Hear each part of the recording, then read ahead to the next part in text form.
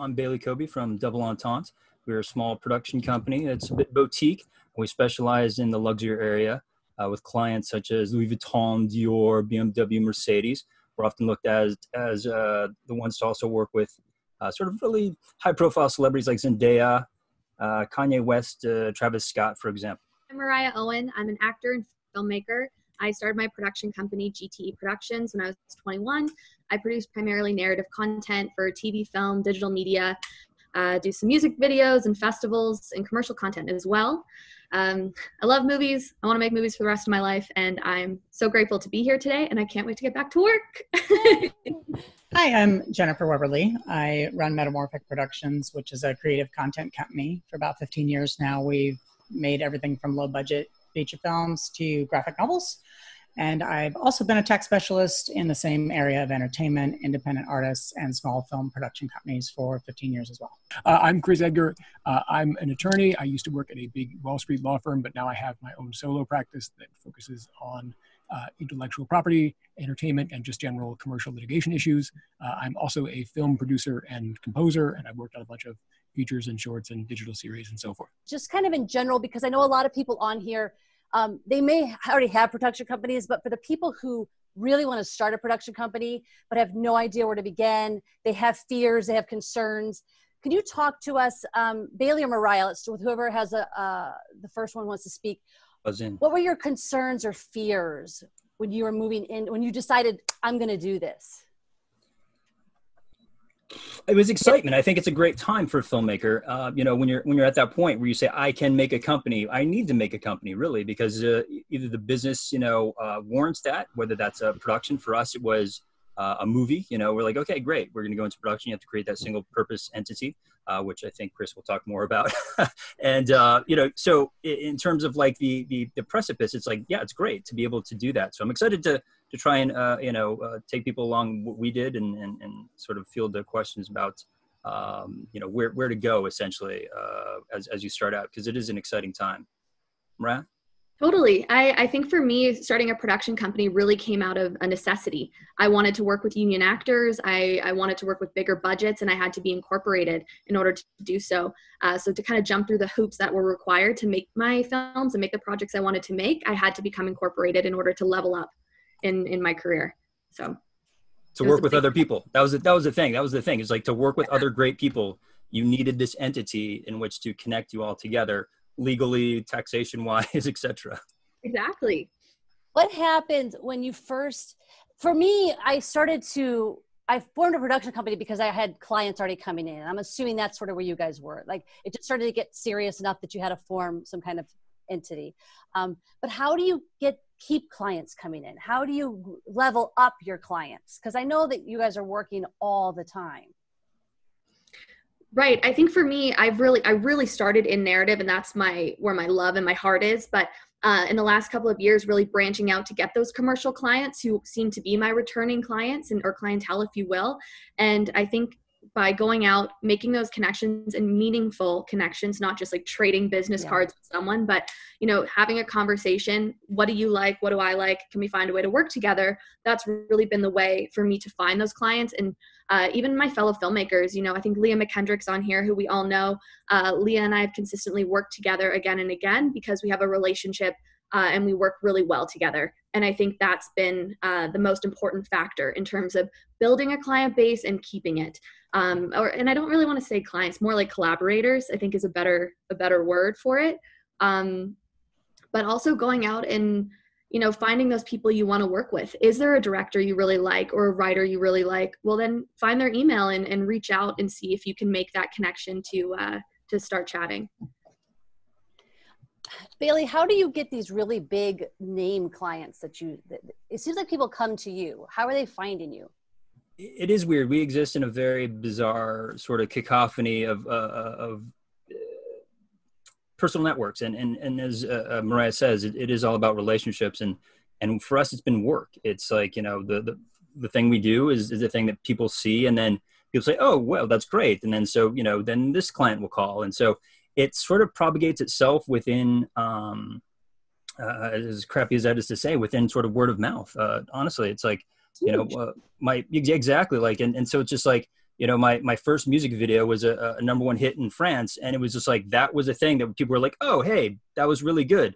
Then Louis Vuitton called and said, hey, the things you're doing for those, you're doing for Universal, can you do for us? And so it kind of propagates itself, the work. For me, it's all about the work. So a lot of it then is just luck. I mean, being ready, Absolutely. being good at what you do, but super crazy having luck. that first lucky. I hate whenever I'm doing these panels and that's the answer I have to give them. I'm like, I know there's no like magic book that tells you. I think there is a little bit of a magic trick, if you will, because your work was awesome, but also your work ethic. And I think that speaks for itself. So people see that project and then they either, you know, meet the people behind it. Like they met Bailey and they were like, oh my gosh, this dude is awesome. I want to work with him as well, because it's your work that's, you know, kind of catches people's eye. But I think it's how you work with people that continues that opportunity to work. Yeah, they want to see if you're crazy or not too. Like they'll like your work, but then they'll want to meet you. They'll want to meet you and be like, okay, this guy knows what he's talking about. He has a point of view, or this girl has a point of view and a vision and a love and a passion for what they're doing. Right. I think they can bring that to my project. I think for me, so Chris and I, we do Heart on Fire productions together. And we've had those lucky moments where something drops in our lap. Like I've had Billy Ray Cyrus drop in my lap. And then I've tried to claw and scratch to get projects and I can't land them. I've made, like even with Bailey has called me and like, can you put a pitch together? Because we want to see if we can get you to be the director for this project. And you put all this work into it and then they go, sorry, we're going with our buddies. Project too. Yeah, I think this is something we all deal with. So I guess what I'm trying to get at is, can we give them, and Jennifer and Chris, of course, speak up. Is there something we can give to all of us? Something that's like, look, I cold reached out to this person who I didn't know and it worked. And here's what I did. Does anybody have a story like that? I do, in terms of a couple different projects. I mean, how I really started even working with Leah, or how I'm on this panel today.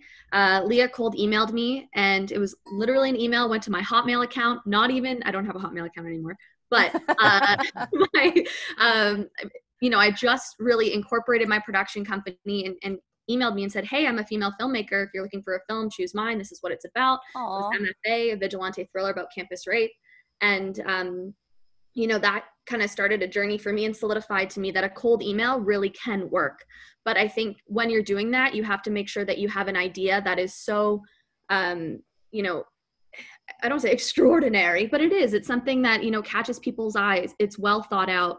I think the power of a cold email is amazing, but finding that way to connect with the person on the other end of it is, imperative. And I would say now to those of you watching that now is such a great time to try to connect with people that you've been wanting to connect with, because especially in like the sort of industry sector where a lot of people aren't working. So they have the time to reply to you. They're not overly, overwhelmed like normal. Okay. If throughout the thing you guys think of any wonderful, remarkable client stories you're forgetting, bring them up, because I think that's really the crux of feeling like you feel good enough to start and keep a production company, is keeping money in your pocket. In the meantime, I would love to hear about one of your biggest or most exciting clients, something that was like, I cannot believe this is happening moment. He slow sip the tea. Well, I've been fortunate enough to have like just insane experiences in this industry. But I think just working with Kanye West kind of took me aback, because you don't know what to expect. And so you go in there and you try and do all the due diligence. You make sure everything is perfect. You make sure that, that green room experience is perfect. Their experience, as soon as that driver comes and drops them outside of your location, that experience that star is going to have, and which is why I think people look at us as people who know how to take care of stars, is A+. And it's not about throwing money, but it's about thinking about what they need in order to, execute for the day. And, doing your due diligence and working really hard to provide that experience so that the artist can perform, and then they perform. That's the crazy part for me. When Kanye I was like, it was a concert of 1 to 1. It was just like, I just everything else zoned out. Like we had like hundreds of extras, but like, it was just like, Kanye's singing to me. This is weird.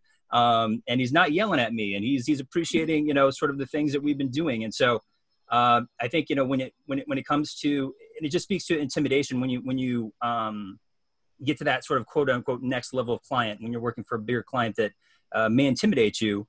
you just kind of rely on the thing that got you there, which is the hard work, the work that you've done before. They brought you on for a reason. And, it's just about maintaining that work ethic of delivering what it is that you do. I love that. Oh, well, I was going to ask you, how did you get was the Kanye thing for your production company? Your production company had that gig. How did you get Kanye? You remember? Yeah, we had done some work for Dior, and he was connected to Balmain, which is another luxury company, and it was just kind of a reach out thing where he was just like, he had his people reach out, and he was doing. There was like one more video that him and Big Sean wanted to do, and it was a music video called "All Your Fault."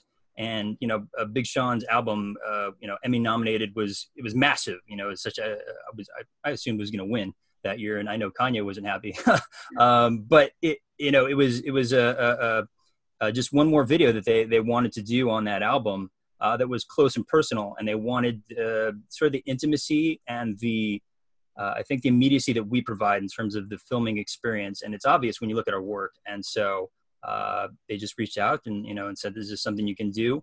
Obviously, when you're dealing with instances like that, when you have a sort of an A-lister, there's always almost the expectation that you're going to have to be giving up a lot, it's just like, okay, I know my fee is going to disappear into, the cost of extras or something like that. Something that you always have to kind of trade off. But I will say I was super surprised.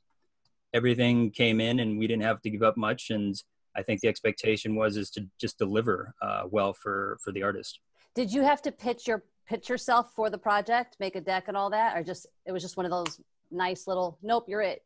That's great. It's like when you're doing, pitches, it's more for, commercial work and, it's maybe something outside of your wheelhouse that you have to show.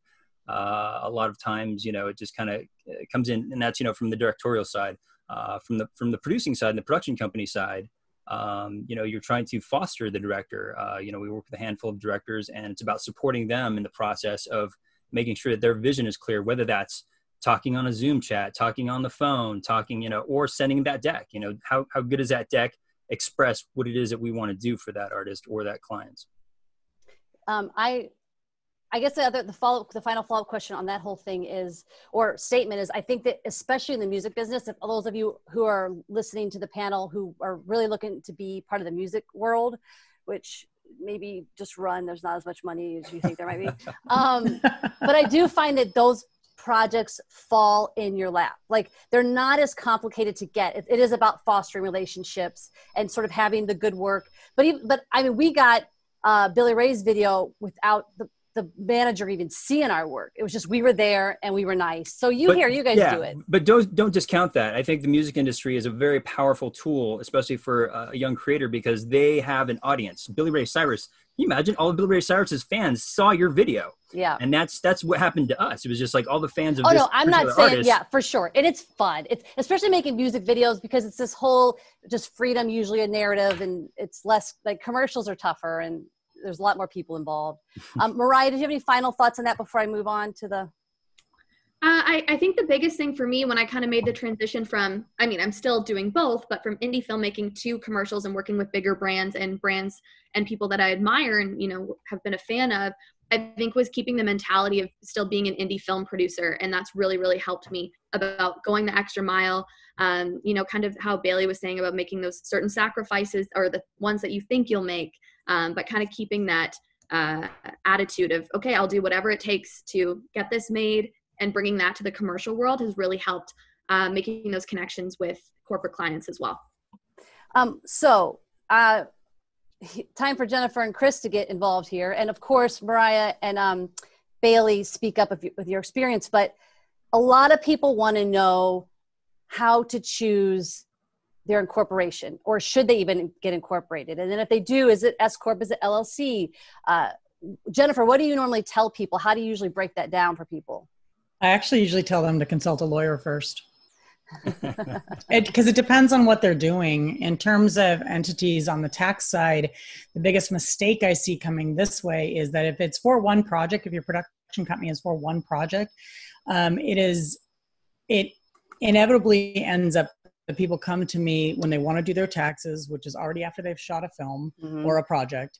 They've got investors, and they're either a single member LLC but they have investors with agreements stating that those investors will get K-1s and those kinds of things. So then they're not really a single member LLC anymore on the tax side, because you've got to have the investors on the company and involved in K-1s and all these other things, unless it's a loan.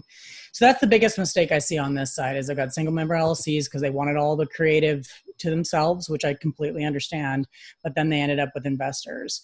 And so if you want to open a production company to do what you guys are actually talking about, that's different. And that can be a couple of different ways as well, depending on if you have investors or you don't. And so that's why I say talk to a lawyer, to tell a lawyer what you want in terms of protection of liability and things like that before you come over to the accounting side, because it really depends on what your goal is with your production company. So most people, when they do a feature film, they definitely, I've seen the question that keeps coming up, what's the best entity for a feature film? That usually people do an LLC for just your feature film. But as far as a production company, can you talk to us, Chris as well, but Jennifer, I'm really thinking more of a tax thing. Like, for instance, I'm trying to decide, if I'm the only person who's the owner of this production company, should I be an S Corp because am I going to get better tax write-offs, or should I be an LLC because the paperwork's easier? Does it really matter for taxes? So for that specific question, it does matter, but the main difference between an LLC and an S Corp in terms of entity on our side is actually not very much, because an LLC can elect to be treated by the IRS and the California or whatever state you're in as an S Corp. So an LLC does not exist in the eyes of the federal government in terms of taxes. An LLC has to choose between being treated as a partnership and an S Corp. And there really is no choice there, because an S Corp is going to be better for you in the long run on the tax side. And can you get into that more? Like, why is the S Corp better in the long run? In terms of a production company for you, because I'm sorry, I know I keep saying it depends. It depends on how much money you're planning on making. So an LLC and an S Corp are taxed differently in the state of California. One is taxed based on its gross, which is the LLC, as opposed to an S Corp, which is taxed on its net. So that's that. If you're going to stay in the $250,000 range and it's a loan out company situation just for you, then an S Corp is going to tend to be better. But the trick with an S Corp is the IRS requires you to pay yourself a salary. So you can have some tax benefits by doing that. But I mean, you definitely need to get an accountant involved at that point, because you need to be doing payroll tax returns for yourself every quarter. But then you have to do that from the government's perspective, because the other thing is the S Corp's profits are not taxed to you under self-employment, and an LLC coming through as would you end up with that profit directly in your personal tax return, and you get self-employment. So self-employment is designed by the government to protect you in some ways, because you're paying into Medicare and Social Security. So if you don't have self-employment, then you're not. And certainly the other benefit in this particular moment in time is if you have an S Corp and you're paying yourself a reasonable salary, then you can also, you're eligible for unemployment, even claiming against yourself. Oh, that's a smart, because I have a real issue where I couldn't, and most people I know could not claim unemployment. Thankfully, California kind of helped us out there afterwards. But, and then as far as, I had a question in there somewhere. This is all such great information. And actually, if I could add one thing. Yes, please. And just to be clear, right now we're talking about a company, a sort of an umbrella production company, when we're talking about forming S Corp or an LLC, as opposed to what Bailey referred to earlier, which is an LLC devoted to a single movie. Like if you were making the Fast and the Furious Part 26, you have the Fast and the Furious 26 LLC, but you could also have Heart on Fire Productions that is the managing member of that company. Right. Well, then like Mariah, you could probably speak to this too, as far as Jennifer as well, because you guys do a lot of feature films. So we would have Heart on Fire Productions, say S Corp, and then when we do Playing with Beethoven, it's its own LLC. So but here's a question for you. Is it true that as an LLC or S Corp that you don't have to pay the $800 the first year of for FTB? As an S Corp, you are exempt for the first year. So that's another, I guess, benefit of going S Corp over LLC then. Or can you also do that as an LLC? You can also do that as an LLC. Because if you elect as an LLC to be an S Corp in the eyes of the government, then they're going to treat you that way. So now sense? I'm a production company. It's just me that's getting paid the salary. I've decided to go S Corp. I'm paying myself regularly, but now I need to hire Chris to compose some music.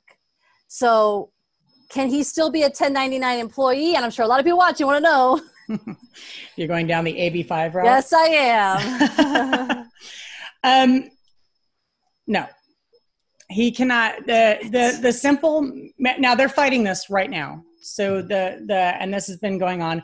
So the simple answer is no. Right now, in the eyes of California, anybody who is controlled by the production company, and music's a little trickier, post-production's a little bit trickier, and they might be able to get away with it, but production for sure, crew cannot be, because you have a call sheet. Anybody on the call sheet is considered controlled right now in terms of showing up, and therefore is an employee.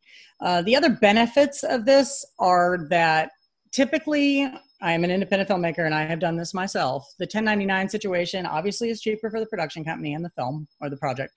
You don't have to pay payroll taxes, and you're typically not paying workers' comp. You're definitely not paying unemployment for the crew typically, because SAG requires it. So if you've got SAG, then you're already paying them.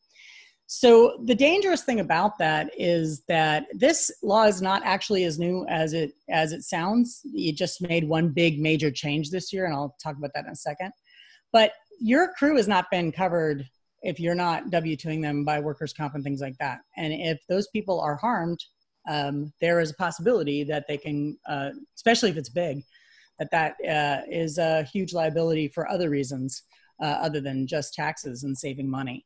So the major difference that California stated in January of this year was that until proven otherwise, a person is an employee now. Okay. And that's the ABC test. They are saying if you are hiring someone that you control and they're working for you, that is in the normal course of your business, they are an employee. So if you hire, I mean, literally it says craft service is an employee, but catering is not. You can hire a company as a 1099 for catering. The other thing they're really fighting right now is a company-to-company situation. Like last year, if I hire you, Jen, and you've got your loan out company and it's company, that used to be like, cool, you're 1099. Right now, that is also not the case. A company-to-company situation does not automatically make you not an employee. So it's a bit drastic. But I will say that the unions came together with the state of California last summer and in the fall and literally wrote a letter, and SAG and Directors Guild, IATSE, all of them said, oh, this will not affect our industry. Don't worry about it. But it is. It's pretty bad. So basically then as my production company, I can't hire, I can't hire a DP unless he's an employee, but I could hire someone to come clean my studio as a 1099. Yes, if they're a company. Because they're outside the regular work. The only other two people that are kind of getting away with it are writers and producers right now are on the exemption list, because technically they wouldn't be on a call sheet. So technically you're not controlling them except for deadline, which is why post-production might slip through too. Like that's a good way to, and I would talk to a lawyer or a tax person first, but that could be a good way to get around these on our small projects where it's like, just hire everybody as a producer. And I will say right now that everything that I'm saying on this panel is not considered legal tax advice. I mean, the thing is that there is I'm sorry. No, go ahead. There is this business-to-business exception within AB5, but the problem is that because this law was just enacted in January, there hasn't been much entertainment-related litigation, and so we still need to have a fulsome understanding of what this business-to-business exception really covers. Yeah, okay. That's a good way to put it. Okay, so moving back to everybody starting their production company, you've decided if you're S Corp LLC, you're ready to set up. Did any of you bring in capital to your company to start? Did you bring in investors, financiers, or did you just went off clients, kept it small until you built yourself up? I started with a little bit of capital that I had built from a previous company that I had. But I think a really big point that I want to mention for that conversation, which had so many awesome points, even I'm learning, which I love. But, really getting back to the why you're starting a production company, it's a lot of work. It's, a lot of time, a lot of paperwork, so much responsibility, and just really remembering what type of content you want to produce as well. I was just kind of reading the chat box, which I know we're not supposed to look at yet, but it's really important. If you're an independent filmmaker, remember why you're getting into this, and that there's a lot of work involved, and it's not something that you can just set up in a day and it's going to run itself. Really thinking it through of wanting to make sure, do I have another job in the meantime that can help support my production company until I'm ready to do it full time. So for me, I was, knowing I wanted to create more content and to have a production company. So I started saving up a little bit of capital to be able to build my first, or to fund some of my first projects, and kind of invest in myself. I didn't go to film school, so I kind of looked at it as the investment I put in my company is almost the tuition I would have put in for a smart film. Yeah, it's really smart. And then you end up with more work and contacts after, instead of a lot of debt, for sure. I think a lot of people so for most people I know who've done a production company, as far as the capital, do you raise capital question, is a lot of us have just started small. We were like, I'm going to form an LLC so that I can hire people and I can take on projects or whatever, which you actually can do as just a DBA as well. But then, so for you to want to bring in capital, it's such a risk. So I guess the question would be, why would anybody want to bring in capital? Do you guys have an answer for that? I think it's really important, and I'm sure Bailey can definitely speak to this as well. Make sure you do some producing work prior to starting a production company. I have a lot of people that I know in my life who I love dearly, but they're actors who aren't working at the moment. And so they started a production company because they thought it would be easy, and it's not. And so I think, making sure you have some credits prior to starting your production company so that you have a track record, a proven track record of being able to put in the work, either, as an on the ground, on set producer, or, pulling in that financing. Go work for somebody else for a little bit, learn what to do, or honestly, what not to do, and take that and build your company in a way that, is so uniquely you. But I'd love to hear what Bailey has to say too, because you've worked with some huge clients. Let me ask Grace Yu's question, because I think it's the same. It might help us answer the question I just asked a little more. So Grace Yu says, what sort of function would your own production company serve if you are a filmmaker starting out in indie movies? Not necessarily looking to make a lot of movies or making a lot of money or looking to do many commercials. I mean, is that, in my mind, you don't even really need to start a production company, just go make your movies. Well, I think, Bailey, you go. No, go ahead, please. Thanks. I think the biggest thing is, do you want to help other people tell their stories? So with your first project, I would definitely build it in-house if you think that you want to have a production company that people hear the name and they associate with great work, or a type of work, whether you're in genre or whatever. So I think it's really important to, if you want to be a producer and have a production company and work on projects that just, that aren't just your own, it's really important to do that. Yeah, I'd like to share the question actually with Jennifer and Chris, because there's elements to this that speak to the growth, and when you do sort of, okay, so I want to do a feature, because we do features as well. We do a feature every summer or two, and that's when we bring on the investors. That's when we create another separate company. We bring in the investors and we say, okay, we're going to work on this thing together, guys. We do that because risk limitations. It's something that I see Jennifer smiling. There's reasons for it. And I'd actually like to ask Jennifer, what is it that you're advising, your clients from the investor side about investing in films? My clients from the investor side? You're saying, do I have investors? I don't have investors as clients, actually. Gotcha. I specialize on the other side, on the filmmaker side, actually. And again, what I get asked a lot if I should open an LLC now, or I should do this or that. If you are a producer, that's one thing. I have a lot of actors, actually, and a couple of writers who ask me when they should open a company. I think there are, again, several answers to that question. I think that if you are not making enough money independently outside the W-2 world, I don't see a reason for an independent artist to do that until they're making enough that they can have tax benefits for if you have a lot of 1099 income, you're going to pay a lot of taxes. So if you is there a number for that? Is there a number that you say? It's usually around Okay. That's about $100,000. Okay. If you're up in the 100,000 range, because you are going to have to pay yourself, right? And if you're going to pay yourself, you're going to pay taxes not only on yourself. Everybody's seen a paycheck. You know, you have Medicare, Social Security, and withholding withheld. What people don't understand when they have a company is the company also matches Social Security and Medicare withholding. So there's a lot of math to figure out when it becomes the perfect time. It's usually around $100,000. That's just for independents, right? I have a lot of writers who get 1099s and that kind of stuff. I can't speak to exactly to the legal side of what an LLC would benefit an independent artist. In terms of producing, as I said earlier, I find the biggest mistake is that people open up this company, they want to have a brand, and they do all this work, and they don't actually talk to a lawyer or an accountant, especially until a year later. I've had people come to me with 2 different films in there with 6 investors. The investors are on different sides. That's very complicated on the tax side to do that.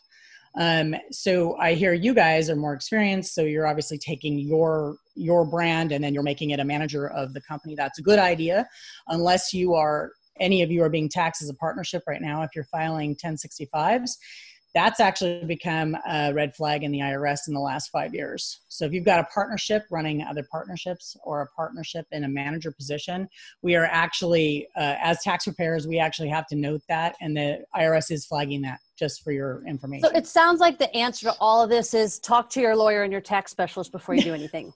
And I'll just add one thing, which is that one purpose of having an entity that's separate from yourself is to protect your personal assets. Mm-hmm. So if you were to just do business as a film producer under a DBA, which is not in itself a legal entity, then theoretically, if somebody sued you, for some claim arising out of the film, they could get at your personal money. And what you want to do is restrict them to the capital of the LLC. So have the LLC be the entity that enters into the contracts rather than you. I love it. And Chris, while we've got you here, is there another part to that where if people do want to bring in financiers or partners into their LLC, is there some, I know it's deeper and it would be a whole conversation, but is there like a sort of top level piece of advice to give people? Well, yeah. Well, like we've been saying, talk to your lawyers and accountants. Careful. Yeah. Well, film finance. Yeah. And I'll say there are people who have come to me with documents that they've tried to prepare, like private placement memoranda and subscription agreements. That is, agreements under which people purchase units in an LLC in return for cash, the way that people typically invest in a film. And they say, hey, could you take a look at this? And I just look at it and say, oh my goodness. So you don't want me to go to Google to make my own doc first, is what you're saying. So that's a key point. I mean, generally speaking, when it comes to all types of contract, you may think that you're saving on legal fees and costs by doing law by Google, but in fact, you're not, because if someone finds an ambiguity in that agreement later, like one of your investors or partners decides they want more money, and this is in the high quality problem situation where your film does make money, then that ambiguity may come back to bite you, and you may end up in litigation, which will end up costing you far more in legal fees than it would have to have a decent attorney look at the agreements in the first place. Also, everybody who's watching, because Chris is my partner and I get to, basically abuse him for my legal needs. He's really good at this stuff. And right now he's like still excited about it. So he wouldn't charge you as much as a normal entertainment lawyer. So get him now, because probably in a year, he's going to be like, I'm not even doing this anymore. Fuck it. Okay. We're getting close. We're at 1:40. I want to ask, I want to get to our audience. So really quick, can you guys talk just a little bit about how you're staying afloat, if you are, during this weird quarantine time? I think for me right now, I'm following up on a lot of projects that have kind of been on the back burner, other like personal projects of mine. And in terms of staying afloat, really working on development, so that our projects that are in development or pre-production, especially for our TV or digital media projects, making sure that everything is as good as it possibly can be, so that as soon as we're allowed to film, and a lot of my projects are filming in Canada, and we're not allowed to film until August. So really trying to find ways to stay afloat, pitch those projects so that we can get into development, get some money to kind of start attaching people and packaging. That's been a huge thing. And also kind of exploring the new opportunities of creating content within the confines that we're all experiencing of being in our home. So reaching out to new clients as well has been a huge, huge thing, making those connections. Yeah. I know, Jennifer, you've been busy helping people file unemployment. What else? Yes, for everyone listening who is an independent, California is offering you, it's not a lot, but it is something. It's $167 a week plus 600. So if you have no work at all, I highly recommend you do it. Be patient and nice to them. They are well overwhelmed, but it is working. My clients are receiving unemployment. I actually have my clients right now have I've been helping them with taxes, obviously, as well, and some of their accounting, depending on the films and personal, but I've also been delaying my charges, so I'm actually eligible for unemployment. But our content creation company, which does do a lot of different things, is doing similar stuff. We're pitching for development and trying to pull in, we've got a graphic novel going out of Korea, stuff like that, in international waters so that it's not necessarily right here. So just keep working. I mean, It's been good that way. Bailey, is there anything your production companies, are you able to do anything right now? Is everything on hold? Well, I think we're, as creators, we're unstoppable. Nothing's going to really stop us. I think the only thing that's been taken away from us is being on set together. And that's a crucial point, obviously. But the development, we're only on set, honestly. There's a very finite time. The rest of the year, we're in development, we're in post-production. And so we've been very lucky that we've kind of sort of built up a bank, and now we're just doing post-production on a couple of our projects. And then, going into development on the next ones, trying to load up the chambers so that we're hitting the ground running, which is coming soon. The more conversations I'm having, I know California obviously is really pushing hard, but it's coming really soon. And I think the industry, it's sort of the levels that you need: insurance, film permits, etc. They're gearing up. They're trying to understand what they need to do in order to make a safe shoot, and work with production companies, give them guidelines in order to make that one piece come back to us. One of our questions was, what type of insurance should an umbrella production company have? Do they cover pandemics? I think the pandemic, like you just said, they're still trying to figure out if that's going to be something you can pay for. Like right now, you have to opt out of having terrorist coverage after 9/11. You have to actually buy a terrorist package if you want it. Umbrella production insurance. I have it. I've had it for years now, whether we have 2 projects or 100 projects. Mm-hmm. What do you guys, is there just a basic general rule of advice you go by? I just get the bare minimum what we need, and it's been fine. You can rent your gear, you can. Yeah, we have general liability with an entertainment package on it for low budget filmmaking. We pay it every year. And it's the cheapest for your general liability plus your workers' comp. It's around $5,000 a year. So you really got to kind of commit that you're going to do this. And then what I do is I always make sure there's a line item for insurance. So if we have a client, they're actually paying for insurance. So it's kind of helping bring that back. Do you guys do that as well? Yeah, absolutely. Yeah. And I think, it's a great strategy to start small, get, a basic package, work with a great quality company. And that's what we got lucky. We started with DeWitt Stern, which is a great company. They do us and up to the Oscars, but they're not much more expensive. They're just very sophisticated in how they can tweak your policy. So you can start in with the bare minimum and say, hey, this is what I'm expecting. I'm expecting to do this many projects, or I'm expecting to do a movie, etc. And then once you get to it, because you're going to get to a location, this can be like, I want $5 million minimum, right? I need $5 million for even put sticks on my property. And so then you can go back to a quality company and say, hey, I need to tweak that.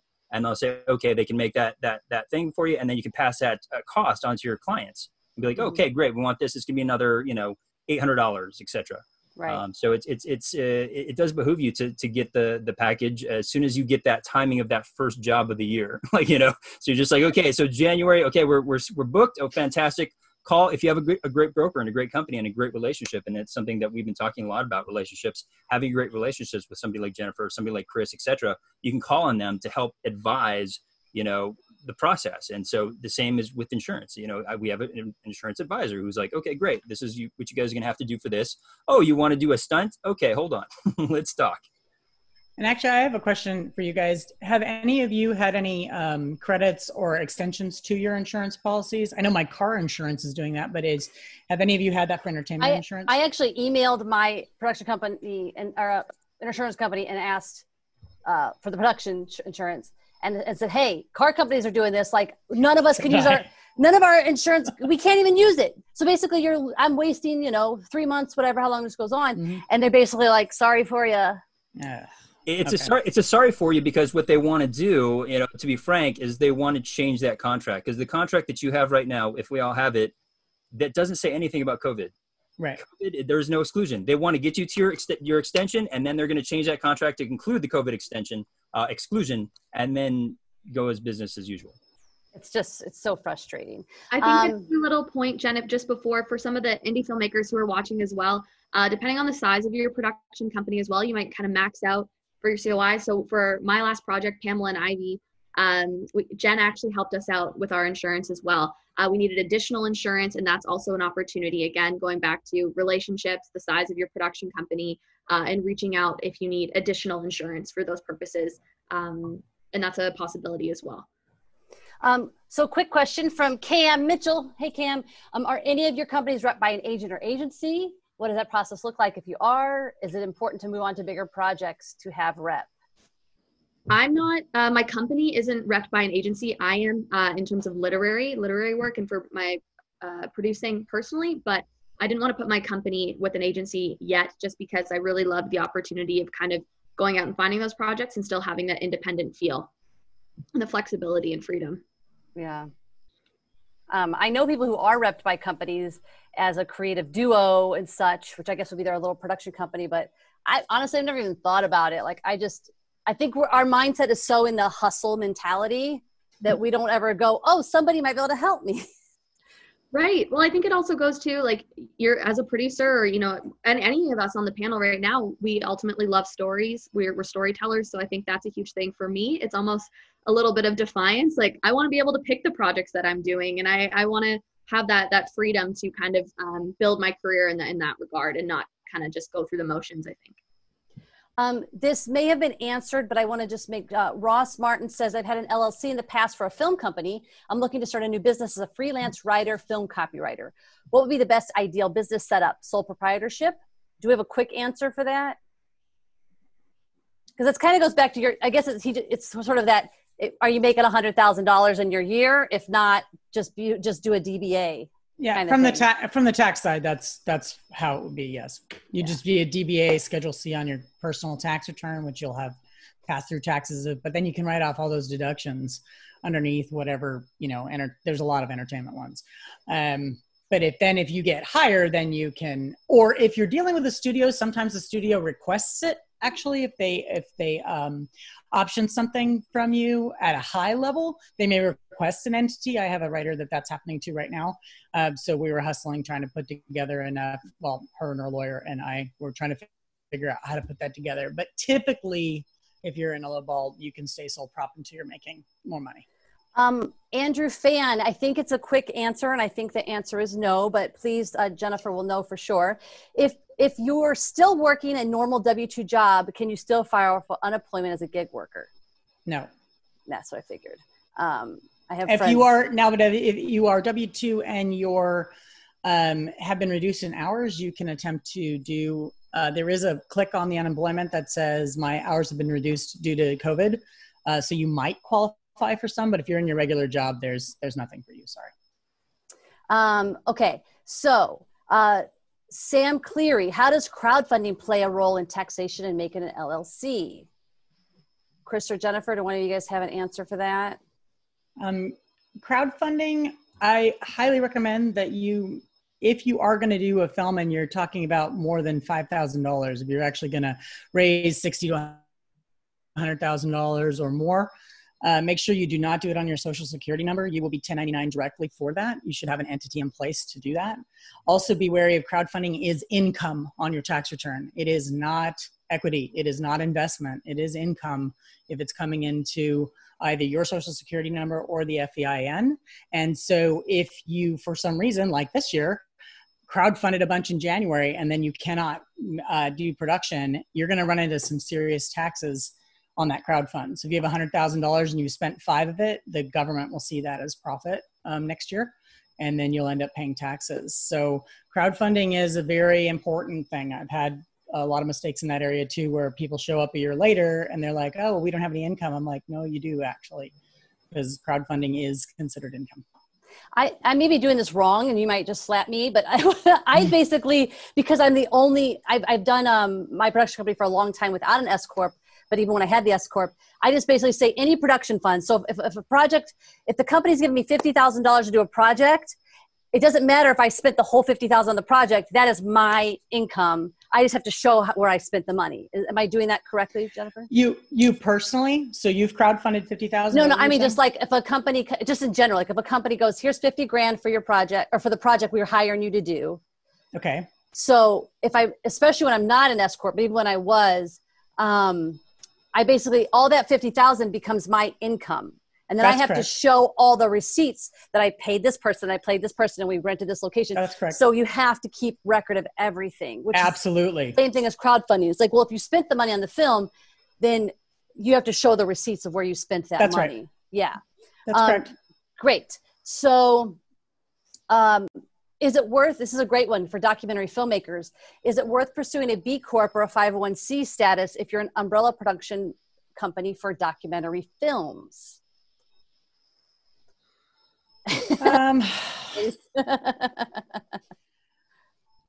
I do not do nonprofit tax returns because they are massive and difficult. I do not specialize in them. I've sent two other people for that. Yeah. Most of the time I would recommend getting fiscal sponsorship instead to get your 501c3 status. And depending on how you do it and how you work with them, like Fractured Atlas out of New York, you can actually work with them if you are actually going to be not-for-profit. So the biggest issue becomes if you then are for-profit, because the government doesn't like that. The government doesn't like you running around saying you're not going to be for-profit, you're taking donations, they're tax deductible, and then suddenly you sell it to Netflix and you've made a profit. So it's a complicated question. Chris, you've done a lot of nonprofit stuff in the last month or two, or since December. Do you have any thoughts on that? I think, Jennifer's account of the tax consequences was great. But as far as like making something nonprofit is a lot of paperwork, a lot of crossing I's, dotting T's, or the other way around. This is why Chris does the paperwork. So it's definitely, you got to really commit, and not only for the paperwork to get yourself started, but for every single dollar line item, you got to commit to it. But I guess it's worth it if you are really nonprofit. In addition to tax returns, if you have a nonprofit in the state of California, you're also going to need to file forms that show assets and liabilities and discuss the purpose of the business and so forth. So yeah, there is a bunch of paperwork that's going to be involved, which, and if you're an entity that isn't that complex, isn't very difficult, like if it's something with assets below $25,000 or $50,000, I haven't found that to be too burdensome. But then again, I'm not doing the taxes of a nonprofit. There is a short form if it's really small, but otherwise it's literally like a 20-page tax return with all these complicated, lots and lots of every cent. And they make you prove it like quarterly or something. I don't know. I don't do it. I have a couple questions that are sort of in the same realm. Tyler asks, what are your main concerns when you started your career in film? What are your fears? What made you keep going? Kate asking, any big mistakes that any of you made that you learned a good lesson from that could help somebody getting started? Which I think kind of the bottom line question is kind of that sort of, what's the one thing you wish you knew when you first started? Is there anything that comes to your guys' mind? I think immediately for me, I was too worried I think as probably a lot of other indie filmmakers who are on this right now, it's too expensive. It's too expensive to get a good lawyer. It's too expensive to have, a proper accountant or to do my taxes or pay someone to do my taxes. And I think in the long run, just remembering why you're doing this, you're a producer. There are, people who do law, they are lawyers. Like, respect the fact that there are certain parameters and, find a way to make it work. There are people who want to work with you, and, it's almost ultimately more expensive to try and take the shortcut and cut corners just to save some type of money in the beginning. And I think another thing for me is just, work with people you want to work with. Obviously we all have to pay our rent and get, groceries and do everything. But I think, for me with the project, if I'm not stoked about it, I shouldn't do it, and not looking at projects like a stepping stone in order to get to a certain level in my career. I think where I found my success have been the projects that have I've been ultimately so passionate about. So then I work, you know, at 110%. So just really being cognizant of, you know, what you're doing, how you're doing it, and hiring the people who are better at their jobs than you are. So, yeah. And there's so many, like, you know, mistakes that are there. It's a minefield. And, you know, my suggestion is just to go make the mistakes, get started tomorrow, you know, and look to great people that you can work with, develop your team, and you're going to define yourself and your company and your brand by how you interact with those problems. And so, you know, whether that's a payment issue on a client side, it's just like, you never know when that's going to happen. It could happen with the biggest name. It could happen with, you know, the smallest client that you're starting out with. But if you have a good team and an understanding of, you know, how you're going to approach the problems, you're going to define that. And so those first, you know, 2-3 years, you're going to make all the mistakes, and that's okay. That's the process, because you're going to develop your team through that. You're going to be like, you're going to reach out and be like, I've got two investors, and I've got, you know, 2 projects, and you're going to go to Jennifer. You're like, oh my God, what do I do? Okay, don't do that anymore. Oh, okay, thanks. And so you then say, okay, great. Or like, you know, you're starting out you know, a C Corp, and you go to Chris. You're like, oh, I started a C Corp. He's gonna be like, don't do that. Go and amend it to an S Corp. And so you're gonna make the mistakes, and that's okay. You know, and if you do, reach out to smart people that you know and people that you respect in the industry to ask their advice. I give it constantly, and I'm always you know, helping those younger filmmakers out, because we know how it is and how it was, and so we're very sympathetic to the plight, and it's all about creation and working with a great team. And I think Chris would agree with me on, I don't care if they're your best friend, I don't care if they're your husband, everything needs to be in writing. Oh my God, yes. Everything. Yes.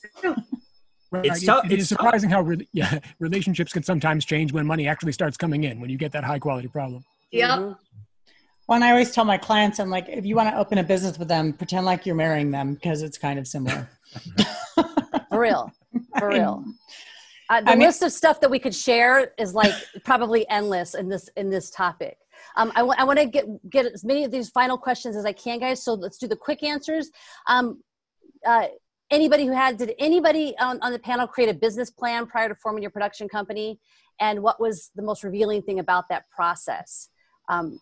I did not. I did. I did. I made a loose plan. I think my biggest thing for me was the amount of time that I thought it would take for me to find success. That is, you can't determine that for sure. I think you can determine certain ROIs with certain projects, but I think what was really missing in my business plan was how long things can take. You know, there's a show I pitched my first year of my production company that just got greenlit now, and it's been 4 years. So that trajectory is kind of off. But I think a business plan really helps you, because it helps solidifies why you want to start a production company, and, you know, kind of figuring out the ins and outs of what are required.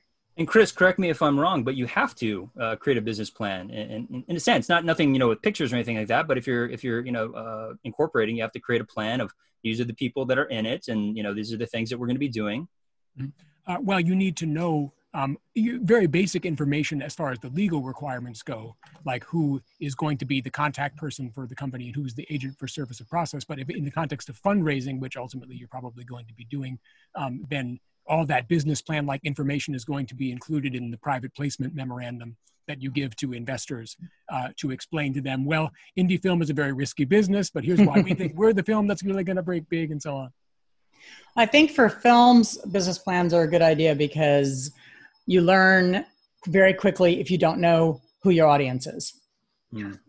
So then you're suddenly like, oh, who is going to watch this movie? I guess you could relate that to the production company as well. Like if you really want to you want to make sure you have an idea of who you are, what your values are, what you will put up with, what you won't put up with, what your dreams are. That's a great reason right there, just to put a little deck together for your production company. Moving on. Tyler says, do you have any regrets? I'm sure we have lots. But before it's another hour. It's a weekly podcast. Yeah, it's like, where do we start? Do you have time? Do you recommend that someone creates from Carrie, do you recommend that someone creates an LLC for a narrative feature film before the funding is in place? Or do you wait until after the funding is in place? I would say before, yes? Before. Yeah. Because you want to lay out how people are getting paid and such. And the contracts should be with the Yeah. LLC, right, Chris? And Mhm. I mean, certainly then you're aware of your format from your operating agreement, how they're going to be divided and everything else, right? And it's good optics for investors who want to know that you're serious, that you can show them some legal documentation. Yeah. So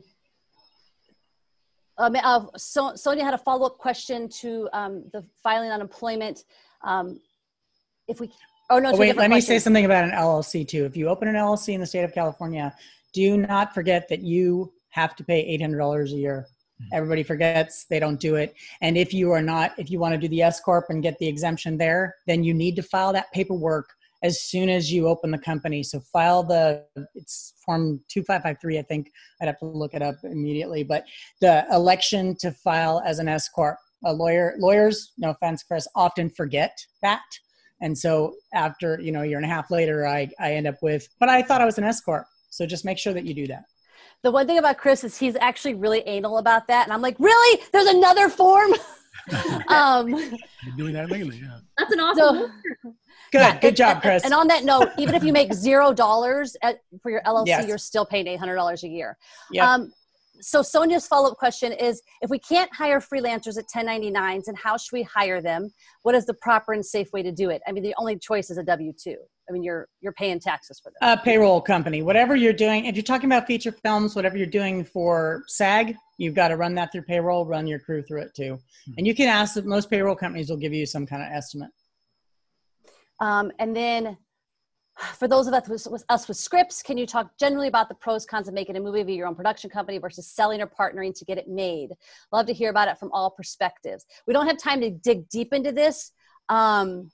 So if you guys have 1 or 2 points about doing it through your own production company or just partnering or selling it. I think those are very different. If you're looking to make money, the best way to do that, in my opinion, is to sell it or to try to option it. If you're looking to see it on the screen, then you might want to do it yourself. But those are very, very different paths. You kind of have to decide, in my opinion. And the minute you partner with somebody or sell it, goodbye any creative say. Like if you're the writer of the project, You're most likely going to, even if they say on paper, you get, the say. Director is going to have the say, the producers are going to have the say, the editor is going to have, everybody's going to have more say than you. The new writers writer that they hire to rewrite it for you, exactly. They're going to have the say. The director does their pass on it. It's just, I think most of us, that's why we do our own projects. We produce our own projects because we want to maintain that creative control, because it's not because it's easier. It's because we want to maintain control. Moving on really quick. So I'm going to leave that one for last. So you mentioned you mentioned networking is critical to get projects off the ground.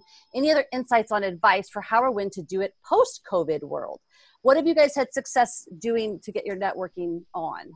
I've actually done almost every morning through this quarantine isolation. I've had a cup of coffee or tea or something with someone I respect and admire over Zoom. So Zoom, FaceTime, Skype, whatever works for you, Facebook, and just to really connect. And be like, hey, what are you working on? This is, I'd really would like to work with you, or trying to find those people that either I've had on my social media list that, I've been following for a while. Their projects are really cool. Reach out. Like everyone's in the exact same position. We all want to work. We all want to make our own work. So find a way to work together. And then other people who I've never met, I send them a quick email and be like, hey, I'd love to connect. I love X, Y, and Z, or I love, whatever it is that they do. And find a genuine compliment within there. And then that's a way to create a connection. And hopefully that will turn into shared work. Obviously, the shared work is something that's, you have time for it right now. And that's what's been great about this is a friend of mine said, Bailey, I see you in such a different way now because I've been seeing your work and I've had the time to see your work. And he's like, this is like sitting around a big giant campfire together. And we're looking at, telling stories and examining each other's stories with the patients that, we'd hope to be received by, because, the day to day outside of the COVID crisis has been, just too blurry. Like I loved Jennifer's film, Quality Problems. And I remember I just kind of when it came out, I was just like, I caught wind of it and I sort of watched it and I was just like, oh yeah. And then but they're just like, oh, I'm going to be on a panel with Jennifer. Great. I was like, I should rewatch that. It seemed so good. I would watch it. And I'm like, it's such a great film. It is Such a great film. It's a fantastic film. And it's it's a very sit around the campfire and tell stories type of thing. So this is, I think it always goes back to using your social media using your social media properly. That's how I get most of my work. And here's a fun story so Chris and I made a movie called The Breakout of Rock Opera that went to Dances with Films. The same year, Bailey had a film at Dances with Films. Bailey and I met at the after party, the final party. We exchanged 10 words? Hello, great film, good to see you. But I like the film. That's the thing. It's like I really like the film, and I key in on that. But beyond that, though, we've stayed in touch over social media. I see your work, you see my work, we see each other's working, but we're both directors, so it's not like we would hire each other. But he also sees that I'm a musical director. And then one day he has a thing come up that he doesn't want to direct, but he thinks, well, Jen's a musical director, so he calls me. So I think that I get so much work through my social media and networking that way because I'm an introvert. I don't like to go out of my house. This panel here is great because I don't have to leave. Amen. And I think that's sort of a lot of, I think social media can change your life if you use it properly. But you got to, I guess, get out and meet the people too. And you got to have the good work, like you said, Bailey. Before I get to our final question, some filmmakers think that a one-day insurance policy is enough coverage for a quick shoot, or that they can use or borrow someone else's policy. What do you guys think? Now be careful with the language here. For the production, yes, you can get through a production. I think what comes next is, errors and omission, et cetera. When you're going into the distribution side of things, then you get into it like another policy. So you can get by with just doing, a short film. And then once that short film maybe gets picked up, then you can go into another policy. And the thing is, you're co-producing. That's the thing. You're bringing on a co-producer who has a policy already. You're not buying insurance from them. They have to be, the paperwork legally has to be there. You are a co-producer, you are accredited, and then you can, umbrella insurance, give them insurance. What were you going to say, Jennifer? I was going to say a lot of equipment houses have gotten wind of that kind of, that's why I was saying the whole day play when people say, can I buy your insurance? And I was like, well, it's not that simple because the equipment houses are starting to learn, you've got to have the same, everything's got to match. Yes. And then if I don't have paperwork on my side that matches you, right, Chris, it gets a little ugly. It's very risky for the person who's covering you because they're putting their name on the contract for the gear. And then they're putting so basically they have to have some kind of trust, and it's risky. Okay, guys, I want to give our final question. I think this is a great question that came from the audience to wrap us up. What are the top 5 action items? And we could come together as a group for this. What are the top 5 action items that we recommend people to do now during lockdown if they're considering creating their own production company? What can they go out and do today to get moving? A business plan, figure out why you want to be a producer, or figure out why you want to be a producer or have a production company, make that business plan, make those connections and try and build maybe a little bit of capital, but also like creative capital. Like, do you have those scripts that you already want to produce? Kind of start laying the groundwork to have those projects that once you are able to film, you can start. What else? I think you could start reaching out to people you want to work with. Mm-hmm. Whether it's if you want to bring on music clients, start networking with maybe record executives, or you'll be surprised how much the labels hold control over where their clients go. And Bailey, you could probably talk more to that on where their clients go to get their videos made. Yeah, I think having, again, the cold calling and doing that sort of type of work is super necessary, and this is a great time for it. But also have work that you can show. And I think that's the great part about being ready at this point to make a company is you probably have shot a few things, and you probably have a lot of things in the can that you can say, hey, I can do this, and I can bring something to your clients or to your next project. And so when you actually get a response, when you're trolling Twitter and you find their handle and they respond, you got to have something cool. Yeah. You have to have something that not just cool, but also that makes sense for them. And I think Mariah spoke to this, something that makes sense for them. Like if I'm an executive at BMW, like, and you're showing me like, a food placement type of thing, like, oh, great, that was a nice, Pepsi shot or something.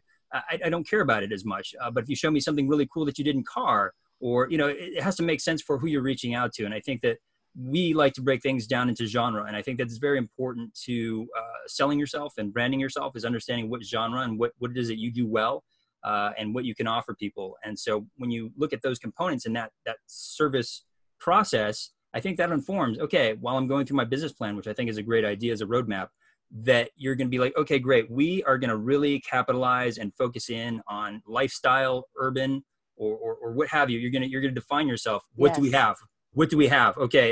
We have that great video with this person, and oh yeah, that music video really took off. This is going to be fantastic. So that when we do reach out to, and you develop that list, you can start picking off, and they're going to be, oh yeah, I saw that music video, or, I really like the work that you've been doing. So possibly action 3 step then is, so action 1 step is, your short answer, Mariah, was what would you say? Business plan, right? Okay, number 1, business plan, because that focuses you, which also makes you see which kind of clients you want. Number 2 is reaching out to those clients blindly. Number 3 is going through all of your work and making reels and samples, making sure only the best stuff is on the web and it's polished. And and like Bailey said, it doesn't matter if you have a cool spot that is gorgeous and amazing and beautiful. If it doesn't look like what they want, they don't care. They don't have imagination. So we need 2 more. Chris, Jennifer, you have anything to add? I don't think it's ever really too early to start reaching out to professionals. And I don't mean this for the sake of, making legal fees. I tend to give a lot of free advice and an initial call or something like that before I actually start drafting documents. I know I shouldn't say that, but no, I know. Yeah. So find maybe a lawyer and a tax person that you like, that you vibe with, and that you can call on when you need them, if not now. And then maybe 5 is just, what's an actionable item besides, just go do it. Well, I think that might very well be it. Like, go do the thing. Like, if that's what you want to do and you've taken these steps, then jump with both feet in. I think that's a huge thing. If you're prepared, and no one really does anything before they're 100% ready. But, I think go do the thing. If you're ready to go do it and you have those steps in place and you are ready to take the leap, go, either form your LLC or your S Corp, or you're, in a different country, incorporate or register, and go do it. Now's the time. Talk to your network too. Talk to your network. Don't underestimate the people that you've already been working with, or you went to school with, or whoever, because you just never, ever know, actually. I love this quote that I heard recently: network your own network. It is so fertile.